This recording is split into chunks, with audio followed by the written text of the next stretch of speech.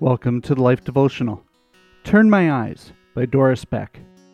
Give me an eagerness for your decrees. Do not inflict me with love for money. Turn my eyes from worthless things, and give me life through your word. Psalm 119, 36 and 37.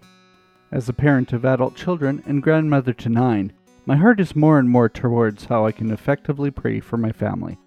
When I read these words from Psalm 119, I felt like the verses literally jumped off the page at me. Why hadn't I noticed them before? I love how it says in this translation, "Do not inflict me with love for money," that it is something I can pray against in my own life and the life of those closest to me. A change of translation can often highlight certain nuances, helping us to see truths we may have missed before. I was thankful for the way God not only grabbed my attention, but also gave me some specific verses that I could pray for family members. I told God that I didn't want to have my eyes turned to worthless things. I didn't want to waste my life or waste the hours in each day. And for sure, I didn't want my children and grandchildren to be wasting their hours and lives either. Instead, I wanted to be given life through His Word. I asked God to do that for my family, too. It's so easy to be sucked into the things that the world says are important, most of which centers around self-satisfaction and the love for money.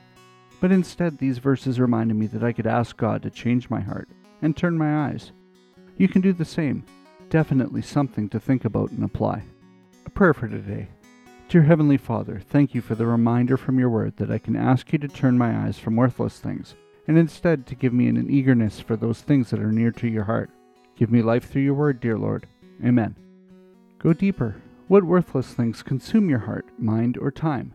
Ask God to give you an eagerness for His word instead, and a heart to please Him in every way. Do you need prayer?